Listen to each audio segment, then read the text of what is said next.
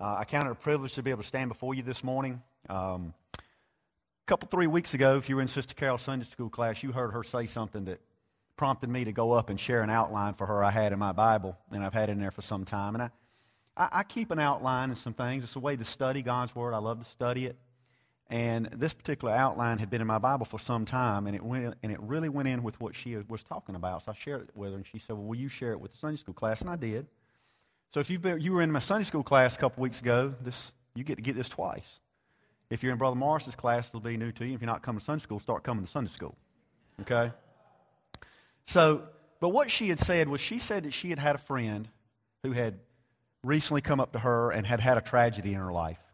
And she began to talk about how God was punishing her. Something was going on with her children. She said, I believe God's punishing me for being disobedient or something she had done in her life. And that prompted a discussion in our Sunday school class about making sure that we know who we are as the children of God. I think that's very important. I get the opportunity to listen to a lot of, there's a network here, it's 10:30 a.m., it's 105.5 FM, it's called the Truth Network. And I get a chance, if I'm at my desk, I can listen, and I get to listen to a lot of different pastors. I listen to J.D. Greer from the Summit Church at 10, and Chad Harvey from First Assembly in Raleigh comes on at 10:30, and there's R.C. Sproul, and there's Michael Youssef, and I get to listen to all these men of God teach and preach from time to time. And I heard Chad Harvey said this one time. He said he was speaking with a psychologist, a prominent psychologist in Raleigh, and he's a Christian. And he said one of the biggest things that people come in with Christians is they don't know who they are in God, or they think they've lost their salvation, or they think they've done something to make God angry, and that's why things are happening in their lives. And I had this, so it had prompted me to do this outline some time back, and I want to share it with you. And part of the problem is I think God, being a Spirit-filled Pentecostal church, I was raised in it. I believe in the power of God. I believe in the gifts of the Spirit. They're still for us today. I've had prophecy spoken over me before that I knew was for me. I don't want to be in a church where that's not allowed. Tammy and I, when we started visiting, looking for a new church, we visited several churches. And Pentecostals don't have we don't have the stronghold on who's going to heaven. If you believe in Jesus Christ as your Savior and you've made Him Lord of your life, it doesn't matter if you're a Baptist or a Presbyterian or Methodist, heaven's your home. But I thank God, I want to be in a church where the gifts are allowed to move, where we believe in the Spirit of God, where people believe in the value of prayer for today. But on that note, we as Pentecostals sometimes, since we do believe in the Spirit of God and the power of God, and we also believe in Satan. And George Barna recently did a study. George Barna does studies on Christian issues. And what he said is that 60% of evangelical Christians don't believe Satan exists. Now that's shocking. But I believe there's an enemy of my soul. And there's an enemy of your soul. And he wants to steal and kill and destroy you. But along those same thoughts, if we're not careful, what we have a tendency to do as Pentecostals is over-spiritualize everything. We do. We're all guilty of it. We do. It starts with some of the things we say about church. And I've said this before. You've said it. And we say it in jest as part of our church lingo. But how many have got up to come to church or go somewhere for some type of service, and you had a flat tire, your car wouldn't start, or you didn't feel well, your kids aggravated you to death, and you said, that devil was after me this morning. We've all done it. And I'm like Brother Michael, you can disagree with me on this, but when it comes to things like that, folks, I don't know that the devil had anything to do with that. It's just part of life's journey. Okay? Life is coming at us as believers, just like it comes at the non-believers. It's just a matter of how we cope with it, who walks beside us as we deal with it. And so I thought it was important, and it prompted a discussion, like I said, for us to know who we are. Because what ends up happening, if we follow that line of thinking too much, and don't get me wrong, I want you to make something clear here. All struggle, all sin, all the things that we deal with in life are part of the original sin problem. Genesis 3:16 through 19 says this. This is what Adam said. This is what God said to Eve first. He said, to the woman, he said, I will greatly increase your pains in childbearing. With pain you will give birth to children. Your desire will be for your husband, and he will rule over you. To Adam, he said, because you listened to your wife and ate from the tree about which I commanded you, you must not eat of it. Cursed is the ground because of you. Through painful toil, you will eat of it all the days of your life. Now, it will produce thorns and thistles for you, and you will eat the plants of the field. By the sweat of your brow, you will eat your food until you return to the ground, since from it you were taken. For dust you are, and dust you will return. Now, here's in our lingo, here's what I think God was saying to Adam. Congratulations, Adam, you just bought yourself the grind of life. I mean, how many of you know, listen, God's been good to me, and I can tell you right now at the stage of life I'm in, and I'll probably be true of many of you, there's not a crisis in my life right now. Now, I don't know what the future holds for me, but for right now, God's blessed me. My kids, I'm healthy, my kids are healthy. We're okay financially. Many of the things that people struggle with, we're okay with. But how many of you know this, that you get up and you go to work and you try to balance work and life and church and finances and your children and all the things of life, and sometimes it can just flat become a grind. And that in itself at times can just be a burden. And I think that's what God was saying to Adam. Adam, you walked with me in the cool of the night. You didn't have to work for anything. You had it made. But because of that original sin fall there, the grind of life and death and sin and all the things that we deal with in life today as believers entered mankind at that point. So having said it, all the things that we deal with are part of a bigger sin issue. But not every little thing that we deal with as believers is because God's angry with us or He's happy with us. And we have to get that right, because if you don't, it'll make you neurotic. Now listen, I do believe that God disciplines His children, and I do believe in the law of reaping and sowing. I believe in those things. But at the same time, every time things are going pretty good and well in my life now, so God, He must be pleased with me. And then all of a sudden a crisis hits and I'm running, God, what have I done? What have I done to make you angry? And that's just not the nature of our Heavenly Father. As sons and daughters of a living God, He loves us. And life's going to come at us. Matter of fact, Matthew 5:45 says this. When Jesus was speaking at Sermon on the Mount, He was talking about loving your enemies. He said that you may be the sons of your Father in heaven. That's where He was talking about loving your enemies. But He goes on to say, He causes His sun to rise on the evil and the good. He sends rain on the righteous and the unrighteous. Life is going to be good to us at times. Life is going to be tough on us as believers at times. But if you believe this or you struggle with this, you're in good company. Because in John 9:2-3, the disciples must have thought this very same thing. Because here was a blind man. He'd been blind since birth. And his disciples came up to Jesus, and this is what they said. They said, his disciples asked Him, said, Rabbi, who sinned, this man or his parents, that he was born blind? And Jesus said this. He said, neither this man nor his parents sinned, but this happened so that the work of God might be displayed in your life. They believe kind of like we do if we're not careful. That we see something going on in our life that's just not good, or we see something going on in someone else's life that's not good. Somebody must have done something. Somebody must have made a mistake. Somebody must have made God mad. And Jesus said, none of that. This happened that the power of God might be displayed in his life. So point number one, for us as believers today, if there's an issue, there's something you're struggling with in your life, don't look at this thing, is God happy with me? Is He pleased with me? Have I made Him angry? But He wants to display His power in your life. He wants to change that thing. He can change it supernaturally. If it's a sickness you're in, He can heal you instantly. But He may not. He may bring you through that. I don't understand why Brother Junius has been so sick and struggled with that. I don't understand I know many of you personally, some of the trials of life you face. I don't know why you face those. And I'm sure at times you don't know why you face those. But I know this. You trust in Him and His power will be displayed in your life through it. Not because He's angry and not because you've pleased Him or you've displeased Him. But much of it is just our journey. As a matter of fact, Jesus our Lord in John 16:33 says this, I've told you these things so that you may have peace. In this world you will have trouble, but take heart, I've overcome the world.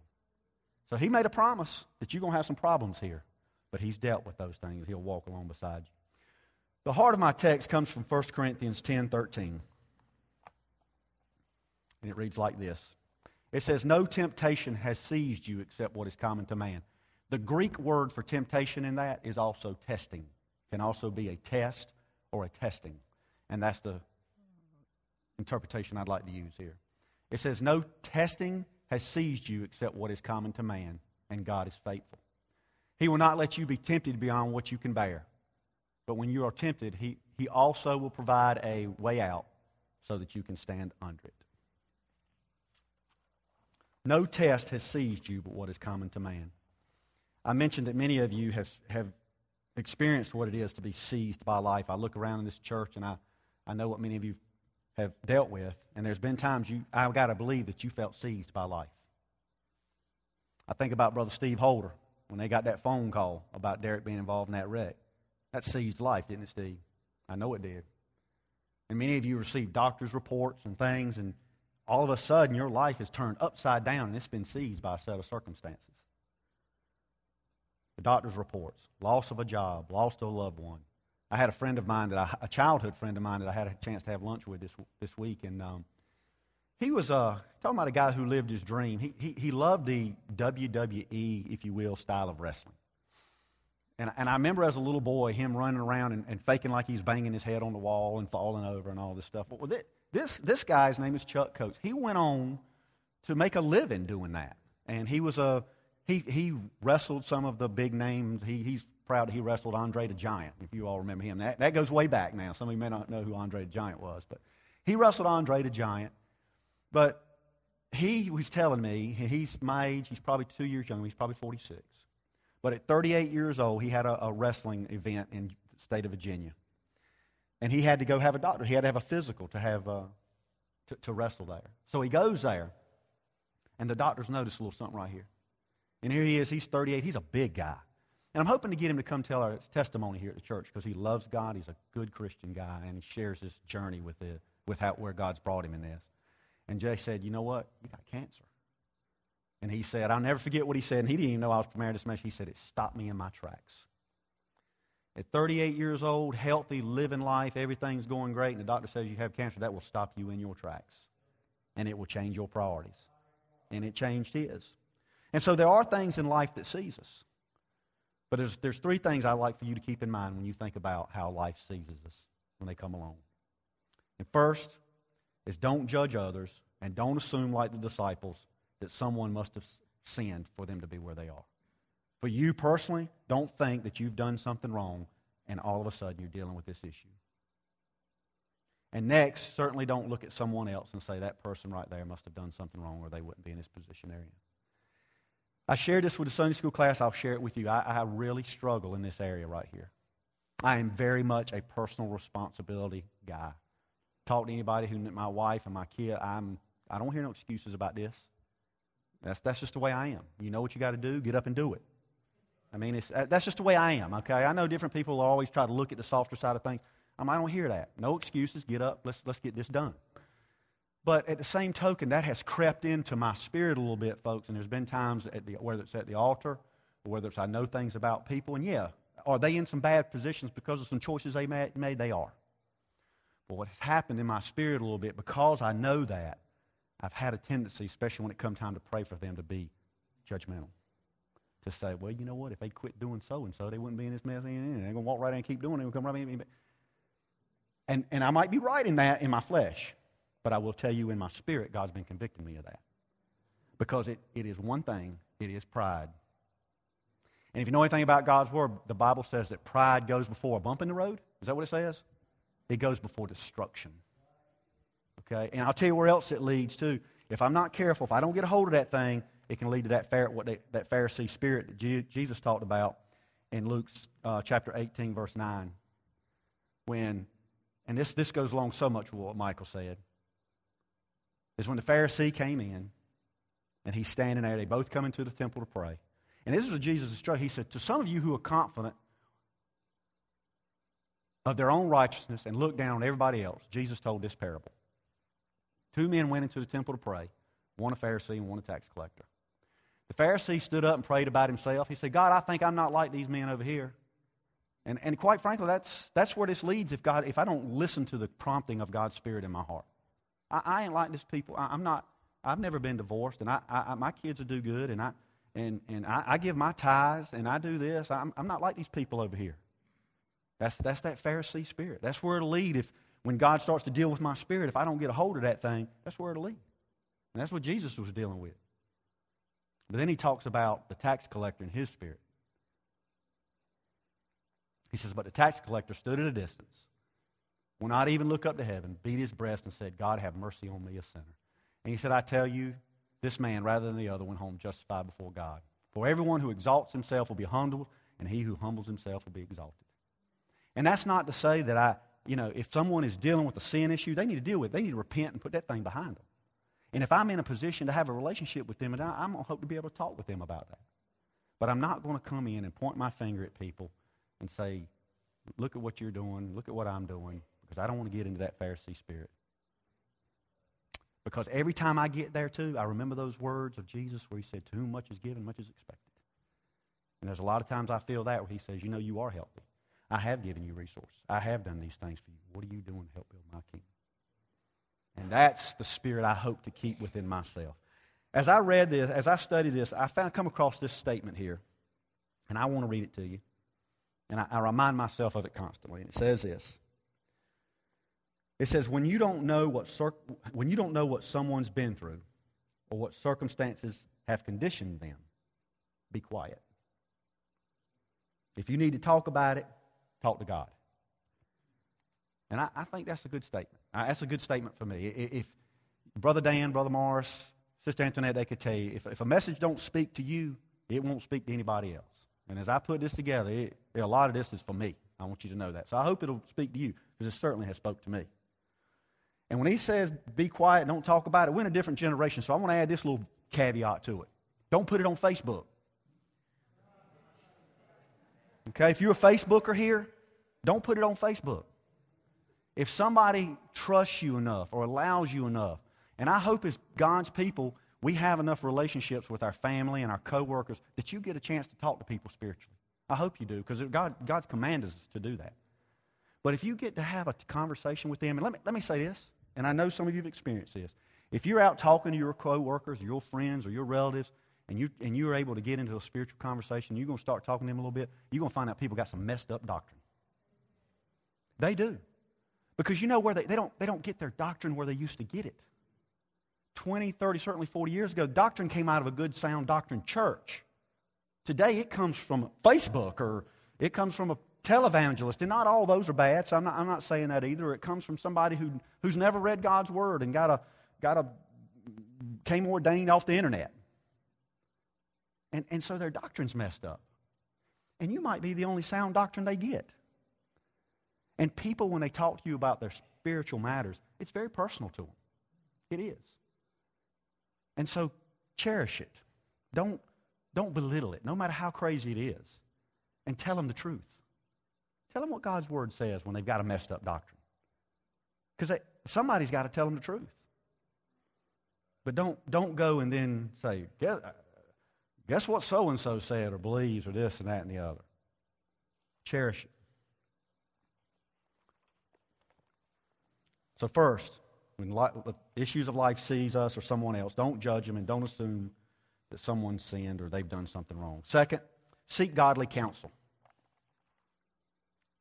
I've never seen a time any more important than now when we need godly counsel. Proverbs 27:17 says, as iron sharpens iron, so does one man sharpen another. Notice that in my key passage that it says that the test is common to man. The test is common to man. Whatever you're dealing with, somebody else has dealt with it. Whether it's the loss of a loved one, whether it's the loss of a spouse, Brother Morris, whether it's someone who's been diagnosed with cancer all of a sudden, whether it's a wayward child, no matter what, somebody's dealt with it. And so find you somebody who's dealt with it, a good Christian brother or sister who's dealt with it, and talk to them. Counsel with them. Proverbs 15:22 says this, plans fail for lack of counsel, but with many advisors they succeed. 3 areas where I think counsel is crucial. First is relationships and family. If you're a young couple today, just married or trying to raise a family, I hope you've got a good as iron sharpens iron. If you're a lady, and certainly men, because we're generally not quite as good as that, as the ladies are. Men, I hope you have you a good, as iron sharpens iron guy that you can talk to. If you're a young married couple, think of Michael and Christy, I'm sure they got counseling. Hayden and Layla are engaged. They've been counseling Pastor Banks. They've counseled Pastor Don. That's important. I have every intention of sitting down and having a little conversation with him myself before he says I do. He needs to hear from his father, and he will. Relationships and family. Finances. Proverbs 13 and 18. Poverty and shame shall be to him that refuseth instruction, but he that regardeth reproof shall be honored. I've never seen the likes when people go out and do things, Christians in the church, and never spoke to anyone about it. Just went out and did it.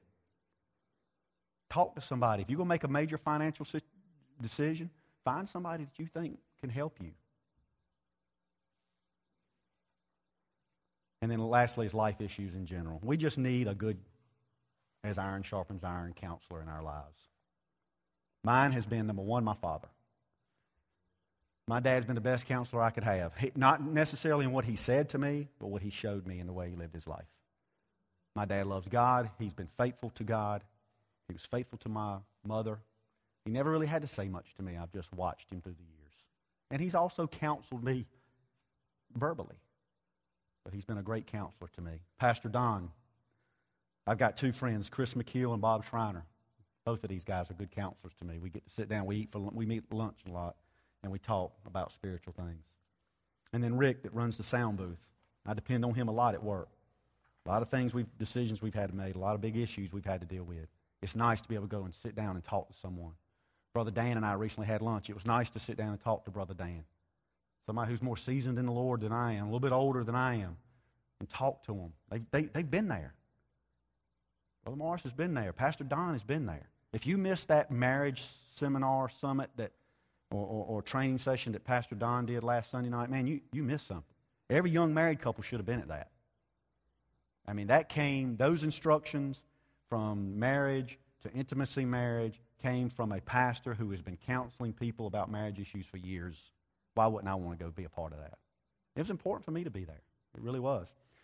And, I shared this with Brother Dan when we had lunch the other day. When it comes to going to things, and I've shared this with my children, and I try to keep this spirit within myself. Well, at my job, and at your job, I'm sure a lot of times, you have to go to training seminars. A lot of times. And if you're like me, a lot of times you're like, please, not another seminar. I don't want to go to this thing. I know that, why do I have to go to this? I mean, how many of you have been there? Yeah, I know you have. I don't want to go to this thing. But I've often said to my kids, to myself, go to anything like that with an open mind. Because a lot of times you just might learn something. And I will say that's doubly true for seminars that relates to God's Word, Christian living. Maybe you know it, maybe you've done it, maybe you've got the certificates to show it, but you might just learn something if you'll go and listen to someone with an open mind and an open heart. Thirdly, so don't jump to conclusions that someone must have done something wrong. Find some good godly counsel. And thirdly, bring it to Jesus. Hebrews 4:16 says this, let us approach the throne of grace with confidence so that we may receive mercy and find grace to help us in our time of need. Yeah, you might find that too, but this is grace. I said before, if you have to talk about it, take it to the Lord. I thank God. I shared this with the Sunday school class last time. One of the problems, too, is that sometimes we have a tendency to want to over-spiritualize even obedience. I've seen people come, this has been a few years ago, several years ago, and none of you know him. There was a gentleman here, and he'd been coming to the church for a while. Now, I don't know if he was ever really had a real relationship with the Lord when I say this. But he certainly, I don't think, had become under the lordship of Jesus Christ. But he was living with a lady. Now, he said there wasn't an intimate relationship, is what the pastor told me. Now, I don't know. I'll leave that between them. But he came up one Sunday, he said, I want God to help me. It's time for me to get married. I want to get married. Well, I was standing a couple people back, and there again, I'm the whoa kind of guy. I kind of want to step in and say, listen, that's not a spiritual issue. That's an obedience issue. All you need to do is say, sweetheart, after this service, one of two things is going to happen. I've had an encounter with the Lord here. You're moving out or I'm moving out, or we're going to see the preacher. It's that simple. I mean, it's obedience. And many times people take, especially in the Pentecostal and these matters of obedience to God's Word, we want to spiritualize it. We won't come in and ask God to help us do something that He's commanded us to do. And we don't do that. We decide at some point either I'm going to take this and I'm going to believe it and I'm going to do everything I can to put my life up underneath it, or I'm not. And we can all get there at separate points. There's been times my life wasn't underneath this like it needed to be. But I won't in the process of trying to change it and say it didn't apply to me anymore. When I won't under it, it still applied to me. And people try to change it today. And it doesn't change. We change to fit it. We change to fit it. I told you I get a chance to listen to a lot of preachers. And there was one speaking at one time, and he was talking about what a deist believed. And this particular preacher didn't believe that. And I want to tell you where I'm at on this too. And here's what classical deism believes. They believe that God has done for us the one thing we could not do for ourselves, and that's give us salvation through Jesus Christ. You cannot work hard enough for your salvation. That is a gift of God. And you have to receive it through faith, and it has to start working on your life. You come under the lordship of Jesus Christ. But you can't do that on your own. Outside of that, they don't believe that God intervenes in the affairs of man today. That's where they lost me. And we'll get back to that in a minute. I do. Because what they believe for dealing with the issues of life that we were talking about today, that God's given us two things. And because there's a lot of truth in this, and that's why I found it fascinating. Two things. He's given us reason and a brain, and His Word. Could you imagine how many problems people wouldn't have today if they took this right here and put it in here? And that's how they made the decisions, and that's how they lived life. A lot of things that people come up to pray for, they wouldn't need prayer for. It would have never been an issue to begin with. That's true of me. There's been times in my life, if I'd have had it in its right place in my life, maybe I wouldn't have dealt with some of the issues I dealt with. But I do believe that God interferes in affairs. I do believe Hebrews 4:16 when it says, let us approach the throne of grace of God with confidence, so we may see mercy and find grace to help us in our time of need. You're dealing with something, you go to that throne of grace. There's mercy there to help you in your time of need. And God is faithful. You can trust the faithfulness of God. He will be faithful in all areas of your life, from the delivery room to the operating room. And some of you have experienced that. And you won't ever really begin to understand God's faithfulness until you're faithful to Him, until you've lived it for a while. There's too many people today that their faithfulness or their trust in God is only when there's a crisis in life. When you get the doctor's report, when you lose your job, when those things happen, all of a sudden here they come and they want that mercy and grace of God. The tests pass and off they go, and who knows what they're doing then. But you begin to understand the faithfulness of God when you lived it day in and day out, when things are going good, when things aren't going so good. The song we say, I will bless the Lord. I'm blessed the Lord at all times. I'm going to bless Him when things are going good. I'm going to bless Him when things aren't going so good. And until you make that who you are, you're going to be like this. You are going to be a spiritual neurotic because you're going to be all over the place. You're never going to figure nothing out because you don't understand faithfulness, because you've not been faithful to God. I told you about my dad.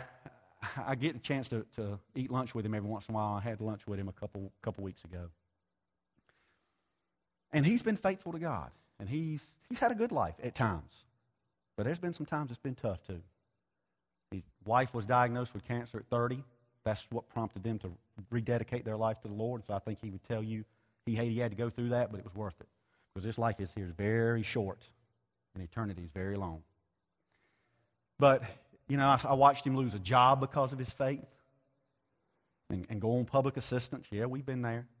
I watched him be faithful to my mom through many years of illness. He was there with her when she passed away. I just watched him be and still go to church and still pay his tithes and still do the things that God says he could. Has he been perfect in everything? No, he'll tell you he hasn't been. But it isn't hardly a time that goes by that I don't have lunch with that man, and he did this time. We'll be talking about just different things, and he'll sit back, and a lot of times he'll cross his arms, and I'll just kind of see him gaze out the window or something, and he'll always say this. He'll say, Larry, God is faithful. And that only comes from a man who knows what it's like to live for God day in, day out, when things are going good, when things are going bad. And that's just where we got to be. I thank God, and that's good for him, but God ain't got no grandchildren. And when I stand before the Lord, when you stand before the Lord, your daddy's not going to be there, your granddaddy's not going to be there, your mom and daddy's not going to be there. That's something you have to experience for yourself. But faithfulness comes from you being faithful to the Lord and seeing him faithful to through your life. When you look back, when you're old and gray hair, and you see all the things, issues of life you've dealt with, and you realize God was with me every step of the way. Sometimes I don't even know if you even realize it while you're in the heart of that battle. But when it's over and you look back, you know he was there with me. He was there with me. David said this in Psalms 27:13 through 14. He said, I would have lost heart unless I had believed that I would see the goodness of the Lord in the land of the living. Wait on the Lord. Be of good courage, and he will strengthen your heart. David was confident. He was being chased. Brother Dan's been teaching on David, his life. You talking about a man who experienced the ups and the downs of life. But he's being chased by Saul. Everybody wants to kill him. His son wants to kill him. But he said this, I would have lost heart unless I believed I'd see the goodness of the Lord in the land of the living. He knew that he would see the goodness of the Lord in this life. I think too many Christians run around today and they're like Eeyore. How you doing today? Oh, I'm waiting on heaven, brother. We don't have to live like that. There's going to be times you're going to feel like that. There's going to be times you're going to be like, God, I wish you'd just come on back because I'm tired of this mess. But there's going to be times that you're just going to love life. Tammy and I just celebrated 25 years of wedding. Next week we're going on a cruise to celebrate that. Everything's going pretty good for us. But I'm under no disillusions that all of a sudden I can be stopped on a dime. And where am I going? To my knees. But you know what? I've been there before. I hadn't been there just when times were bad. I've been there when times were pretty good. Just saying, God, I love you. And praying for other people. And worshiping Him. Praising His name. Times are good right now. That's good. But bad times might be coming. But it don't mean because I've done anything. It doesn't mean because He's mad at me. It means because it's part of life's journey. We're going to deal with it. Life's coming as us, as His believers. The difference between me and somebody else is I don't have to run to a bottle for an answer. I don't have to run to a bad relationship for an answer. I don't have to run to whatever else people run to for an answer. I got my hand in the hand of the man who stilled the water. And I know no matter what happens, and there'll be times in my flesh, there's going to be times in your flesh you're not going to understand it, that you maybe not even feel His presence. But He's there. And it's maybe after you come out of it that you realize He's there, that He was there with me. He was there with me. And lastly, the Scripture says He'll make a way out. I don't know what that looks like for you. He'll make a way out. We've prayed for people before who were sick, and I want to see them I want to see them healed. You know, we had a 2-year-old in our family, and my niece, Tammy's sister's daughter, get cancer as a 2-year-old, a rare. Who understands that? We prayed as a family. We had people all over this world praying for that child. She passed away. I don't understand that. But I know this. This world's not my home. This world's not her home. And I know that one day I'll see Lily again because of my faith in Jesus Christ. I know that. And I'm closing with this. I'm going to ask the praise team, if they will, to come back up.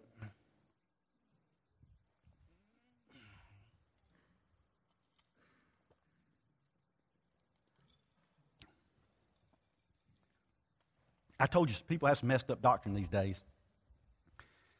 But I'll tell you this. I don't know how you segue into witnessing to people. I hope you do witness. I know some of you do a lot. But we're all called to witness to our, in general. But certainly to our people we have relationships with. And sometimes, for me, it's a hard segue. How do I move? It can be odd at times if I'm going, we're just talking about something at work to say, so how's your spiritual relationship today? You going to heaven? Because it can get a little weird. But I'll tell you what I've chosen to use here lately, and maybe it'll help you. No matter what people think about spiritual issues, they know something's going on in our world today. Things are weird. Now, I'm not talking about just here in the United States. I'm talking about in our whole world today. We did a study in John Hagee's 4 Blood Moons in Sunday school a few months ago. And it's 4 blood moons. It says something's about change. I just feel like in my spirit something's about change. I think Christ is coming back. I know He's coming back. I don't know when He's coming back. I'm not here to tell you He's coming back tomorrow or the next week or whatever. But it's a great segue because people are talking about what's going on in the world. Israel's under attack by Hamas back and forth all the time. Christians are being killed just for their faith in the Middle East. My heart has been so burdened for that here lately. I mean, I think about here as an American and as a blessed American, and I watch the news and I see these Christians, they're our brothers and sisters in the Lord, and they're being persecuted. And it just, all I can do is pray, but that's what we got to do is pray. And I just see all these things happening in the world. And so that's always an easy segue in. Everybody, if you just start talking about the United States and in the world, people they listen to that. And then all you have to do is say, I think it's time, if you haven't, to take a real spiritual inventory. Where are you? If Christ was to come back today, and if you don't believe in the rapture, because there's some people who don't believe it, no matter what they believe about the rapture, nobody's going to be crazy enough to say, I ain't going to die. We're all going to die. If you died today, where are you going to spend eternity? The Bible says that if you have a relationship with Jesus Christ and you've made Him your Savior and your Lord, heaven's your home. If you choose to reject that, there's a place separate from God called hell. And most people know that, but I don't know that they really believe it. Someone said, show me how you live your life and I'll show you what your doctrine is. So I want to close with that. If everyone would bow your head and close your eyes. How about you today? If you died today, and where would you spend eternity? Is heaven going to be your home? And I'm going to ask them to just start playing lightly. Yeah. And if you don't know that heaven would be your home, I want you to come up here and let us pray for you. And I want to put aside this thing that you're going to walk up here and you accept Jesus as your Savior, and all of a sudden things in your life are going to be perfect. There may be some things you struggle with you won't struggle with. I believe that the sanctification process is progressive. But you are going to have to make some decisions in your life. And they might be hard. But eternity is a long time.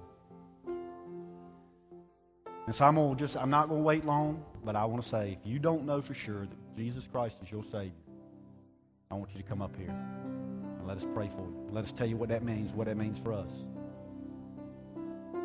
And at some point, you'll need to make Him Lord of your life. You need to make Him Lord of your life as soon as you're saved. And you start working on some things. Maybe He's still working on things in my life. He's still working on things in my life.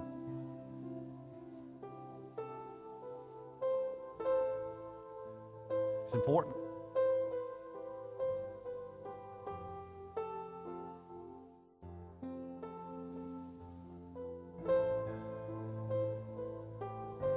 This particular man, when I talk about it, having grown up, I grew up in Pentecostal church. It was a very, very legalistic church, and so I don't mind telling you that it took me a long time to get the image of who God is and who I am in Him straight. It took me a long time.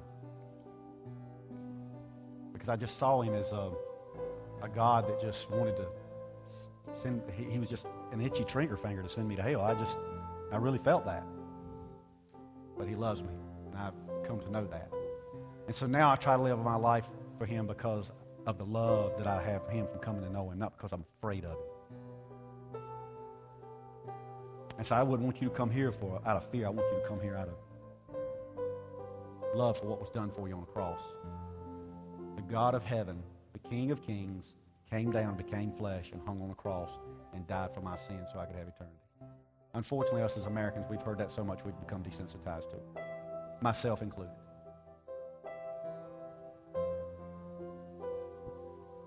Okay, lastly, if there's anyone here and you have a prayer need, we're going to ask everyone to just come up and let's come to the altar. We're going to ask for prayer requests and close our service with prayer.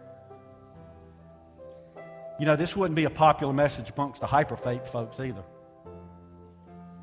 I remember Pastor Don telling me recently that you all heard it when he was over in England preaching. He was preaching something along the struggle of life, and he said that somebody stood up and pointed at him and said, that's heresy. There are people that believe that, if you got something going on in your life, if there's sickness in your life or something, that you must not have enough faith. And man, that'll crush your spirit. God loves you. And He has not promised us to this life. Contrary to another popular belief, He's not guaranteed us everything in this life is going to be wonderful. It's not. But when you have a relationship with Him, when life is good, man, it's great. You can enjoy it. He came that we may have life and have it more abundantly. And when life comes our way with hard things, and it's going to, He promises us that peace that passes understanding that we can deal with.